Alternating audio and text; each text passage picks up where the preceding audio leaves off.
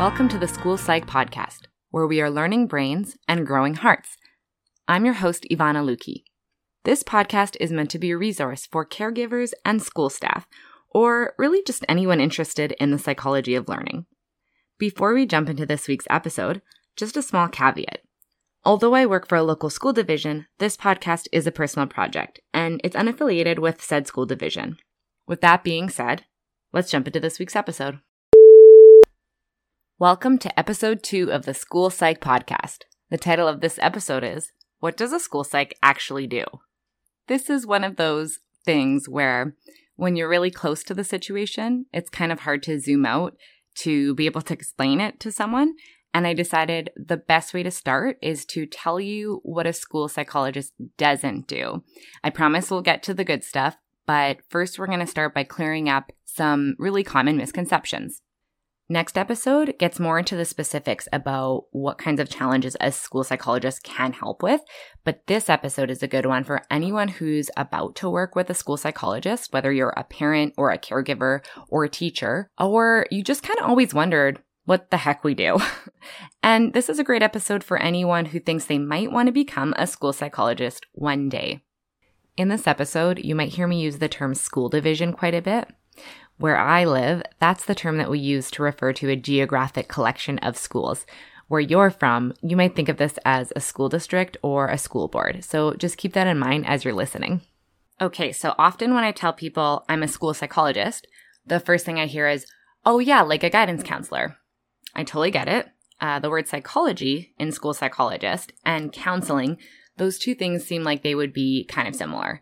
Plus, school psychologists tend to have a handful of schools on our caseload and move from building to building, which means we're not always as visible as we'd like to be. And if you aren't seeing someone around, how are you supposed to know what it is that they're doing with their time? School psychologists work with a lot of school counselors, and there's definitely some overlap between those two roles. Well, I'm here to tell you that they're different. That's right, they're two different jobs. A school counselor is a teacher who was ideally able to do some extra training or education in the field of counseling and then moved into that role. Whereas school psychs, we didn't need to, well, most of us didn't start as teachers. We have graduate training in the areas of psychology and education, but again, we aren't teachers. School counselors are super busy. They're often doing one-on-one counseling or running groups, or they're working in a co-teaching model, but usually they're dedicated to that one building and they know the needs of their student population very well, and they're more enmeshed in the community of that school. They're more well-known. Unfortunately, because school psychologists are typically moving from building to building, it's hard for us to be as well-known as someone who is at the school every single day. And because they know their student population so well, us school psychs, we really rely on our school counselors and our school teams to let us know which students we maybe should have a role with and what is direct work with a student going to look like. Is it going to be school counselor who does that, or the school psych, or the school social worker, or some combination? But to tie this up, the main difference is that a school counselor has a background as a teacher, whereas school psychologists, our training is more clinical. Okay, now that we've established there's a difference between a school psychologist and a school counselor, let's touch on the difference between a school psychologist and an educational psychologist. Because, hey, those two terms sound really similar. Basically, an educational psychologist is a researcher, someone who goes into the school system or maybe preschool and really looks at how children learn. They often work for universities, teaching maybe in the faculty of education, or sometimes they're working for a private firm. And this research is super valuable. And a lot of times school psychologists refer to this research when we are making recommendations about best practices. Whereas school psychologists can and do conduct research, but we're primarily known as practitioners. Kind of that more direct work, helping students and families and school teams. We do work in the school system as well, but school psychologists also might work in other mental health settings, like in the hospital or maybe in a treatment center, and sometimes for a private practice. In conclusion, that main difference being that an educational psychologist is there's more of a research focus, and for a school psychologist, we're primarily known as practitioners. All right, last tangent about what a school psychologist doesn't do, I promise. School psychologists aren't therapists. That might feel kind of confusing because haven't you heard about psychologists doing therapy? And didn't I say that we do counseling? Yes, absolutely. And depending on what your caseload looks like, maybe if you have more schools in the middle years or in high school, you might be doing quite a bit more counseling. But overall, when I think about our day-to-day, counseling is not as huge a piece of the pie as it would be for a therapist who works in the community outside of the school system.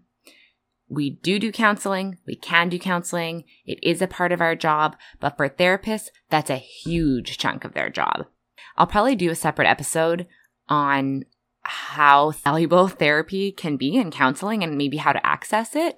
But for today, I just wanted to differentiate that school psychologists aren't therapists.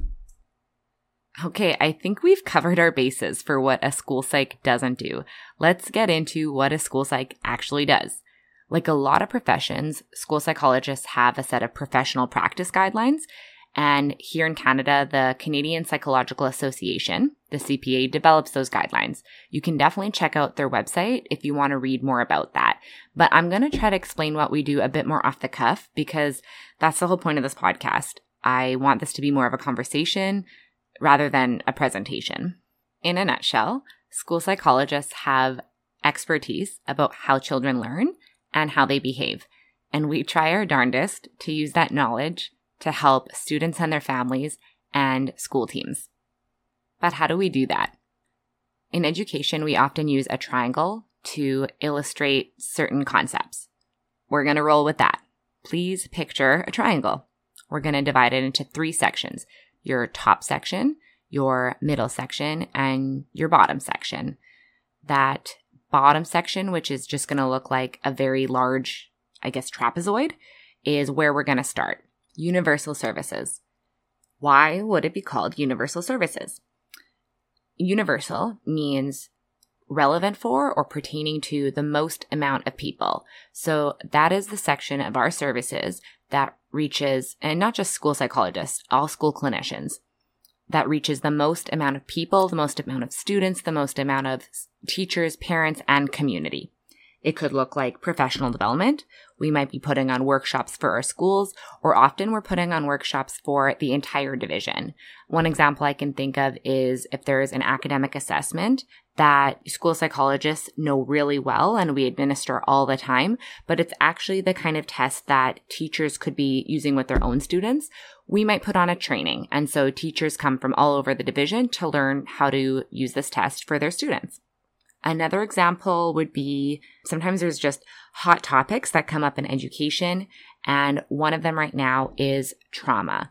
Everybody, and rightfully so, wants to know, how do we support our students who have histories of complex trauma? So school psychologists, alongside our school social worker colleagues, might put on a workshop for how to understand how trauma impacts the brain. And how do we set up our learning spaces so that it becomes a safe place for those students? Another kind of service that fits into this base of the triangle, universal services, would be community outreach. Sometimes school psychologists might work with other teachers or school clinicians to put on info nights at their schools to teach parents about generalized anxiety and what are some strategies that we can use at home to help our kids cope with anxiety or stress? Just a side note, those presentations put on by school clinicians in the evening, those hours aren't usually compensated, and not everyone's in the position to be able to provide those opportunities all the time. And if they are, there's a good chance that that topic has been coming up left, right, and center in that building, and that sure, it's going to be really helpful to the community, but that school clinician might think, oh, this is going to save some time if I can answer a lot of these questions up front. Hence the term universal services. We're trying to reach as many people as possible in a preventative, proactive way. Okay, what else fits under universal services? This might be a good section in which to talk about parts of our job that we spend time on that don't necessarily seem like they're intended to reach people or help people, but they're parts of our job that build our capacity as school psychologists. And so because they make us better school psychs, I'm going to fit it here under universal services, because the better we are as school psychs, the more people we can help. For example, we have committees. There's divisional committees and clinical committees, and school psychologists often serve on these. In our division, I'm on one called Assistive Tech, and all of the people who attend those monthly meetings, our goal is to be understanding how to best support our students' learning needs with technology. Supervision also fits under universal services. We all had to start somewhere. As baby psychologists, we all had supervisors when we were doing our practicums, or they might be called residency or internships, different terms all over the country, but we all had to have supervisors to help us go through some of those learning experiences. And that is a part of what we do now as school psychologists in the division. We supervise grad students so that they can one day join us in the field. Okay, I'm not sure if this fits under universal services, but I'm putting it here because it's something that we spend our time on, and honestly, I'm not sure where else to put it. But we often attend discipline meetings or clinical team meetings. These meetings are where we come together as a psychology discipline and discuss topics that are a part of our everyday practice. We might go over some case studies. Maybe someone is really struggling with how to support a family in their building and they want some advice from their colleagues.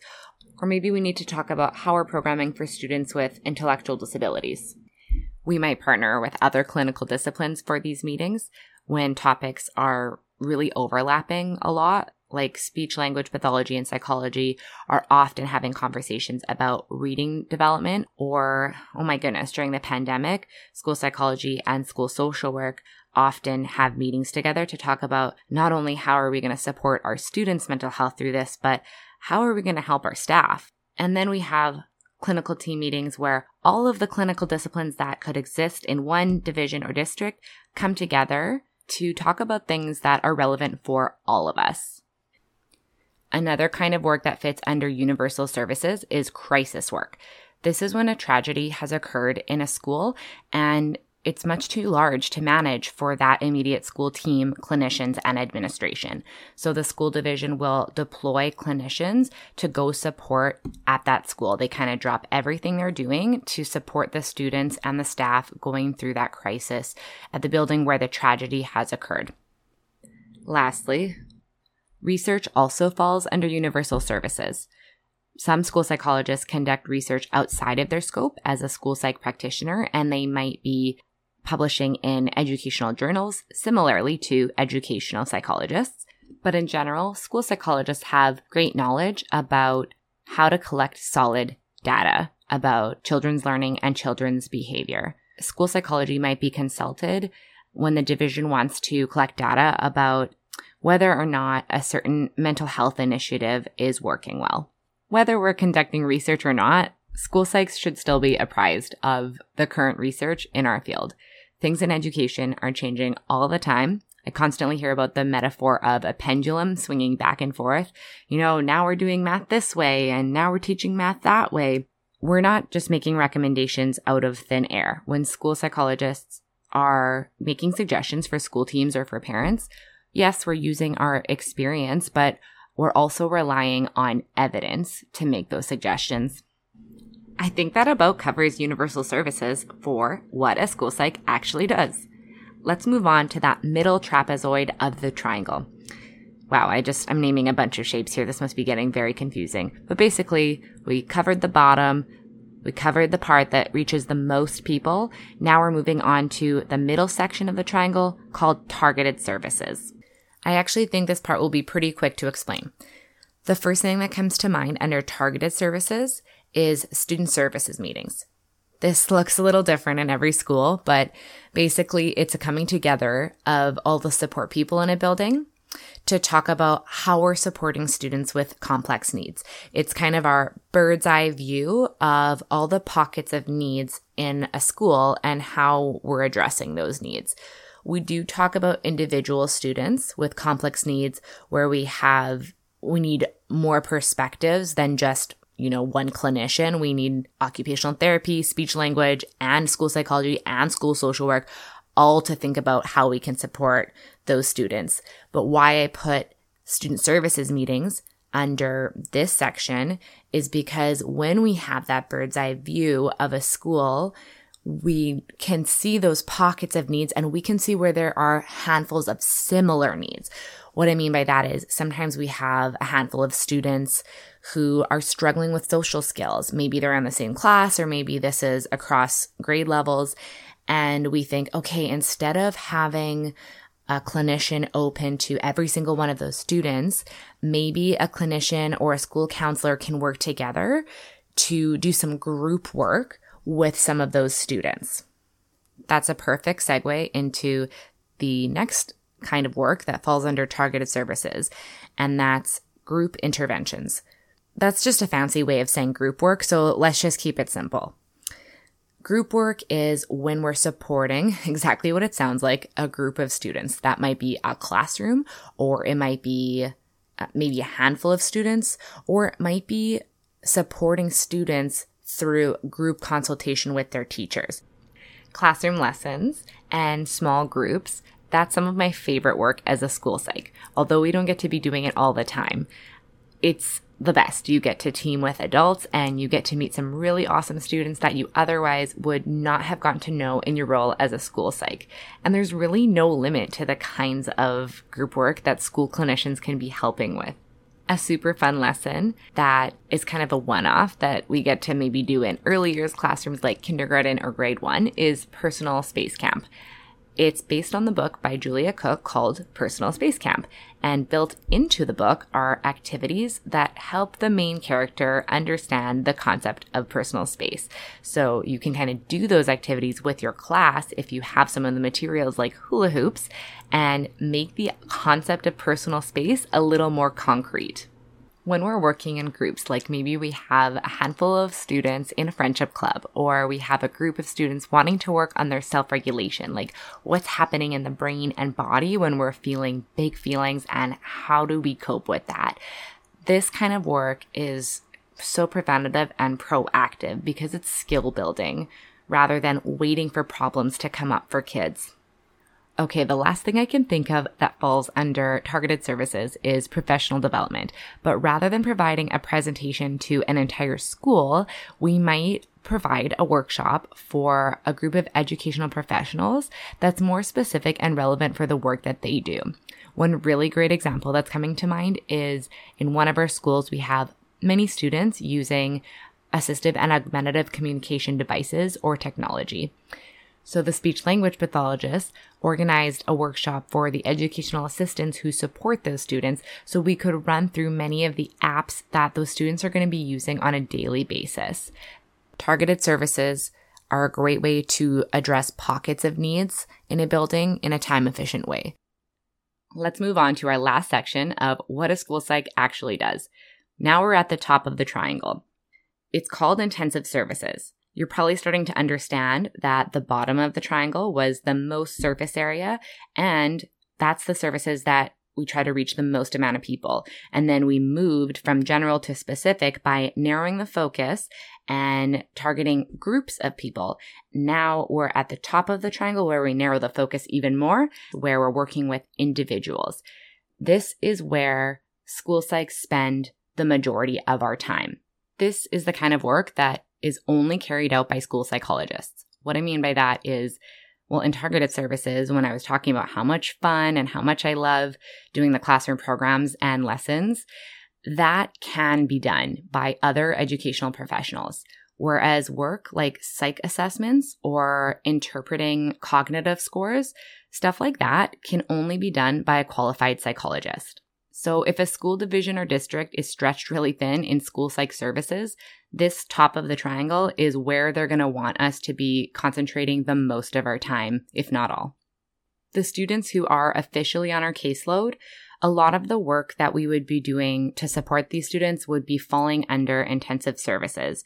We might be doing psych assessments with them. We might be doing ongoing consultation about diagnoses that came out of a psych assessment, or just consultation about an area that falls within our expertise, like ADHD.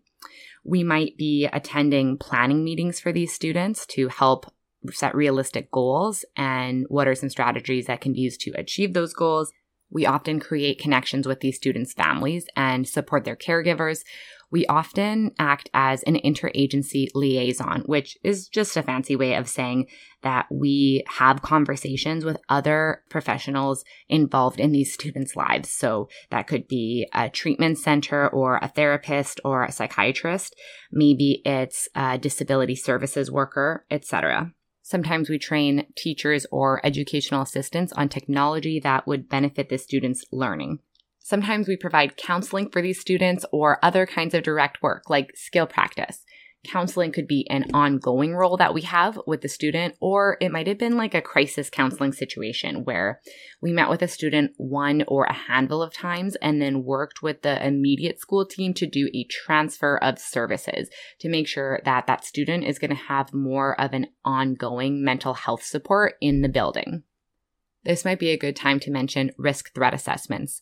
Some school divisions call them threat assessments. Some divisions call them risk assessments. Some call them needs assessment. But basically, this is a process where we are responding to a critical and dangerous incident that has occurred in a building. Like maybe a student has brought a weapon to school. School psychs are not the only team member that participate in a risk threat assessment, but it is something that falls under the triangle of intense services. Psych assessments are a whole big thing, and it's definitely going to require its own episode on this podcast to explain. They take a lot of time, they're really in-depth, and they're really comprehensive.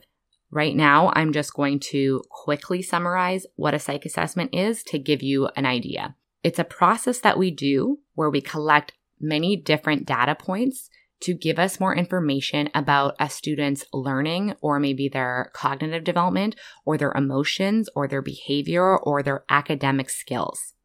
They may or may not lead to diagnosis, but the whole point is that we're going to use this information to better inform our programming for that student at school. If a student has autism spectrum disorder, or a specific learning disorder, or ADHD, or sometimes all of the above, we are definitely going to need to take that into consideration in how we're supporting that student's learning. No matter what our work is with these students on our caseload, the documentation that we have to keep is significant. Pretty much every point of contact. That means anytime we meet with the student, anytime we have a phone call with a parent, anytime we attend one of their planning meetings in the building. Also, most divisions require year-end reporting, or some even require mid-year reporting, where we summarize all of our work with a student in that time period, whether it was direct or indirect, like phone calls with a parent. This is called continuous recording, and it's just brief notes on those points of contact, like talked to so-and-so on the phone today about this, met with so-and-so today, continued work about anxiety. Something I should mention about students who are on our caseload for whom we're providing intensive services, or even some of the students who are on our caseload but we're providing something that's more of a targeted service, like they're a part of a group that we're running at lunchtime. Anyways, all the students on our caseload, these are students that we have to have parental consent to work with, meaning the caregiver for this child has to have understood and been informed about our role with them and given permission for that. The better our connection and the stronger our relationship is with caregivers, the more effective our work with that student is going to be. Sometimes our work with these students lasts 6 months to a year, and sometimes our work with the student is so ongoing that we follow them from school to school and we have been working with them for 12 years. If I don't wrap this up now, I'll probably talk forever. I think we're done talking about intensive services, and I think we're done talking about what a school psych actually does. Oh my God, I did not think I was going to be able to talk about what we do for over 20 minutes, but apparently there's lots of things that we do, and so here we are. Thank you so much for joining us on episode 2. Do you have a child or a student for whom you think might benefit from school psych services? Next week's episode is on what kinds of challenges a school psychologist can help with, so tune in to learn more about that. If you have any questions or topics of interest you want me to cover, please email the podcast at schoolpsychpodcast@gmail.com. If you find the podcast helpful, please rate and review wherever you listen so others can find it. Thanks for tuning in, and catch you next time on the School Psych Podcast.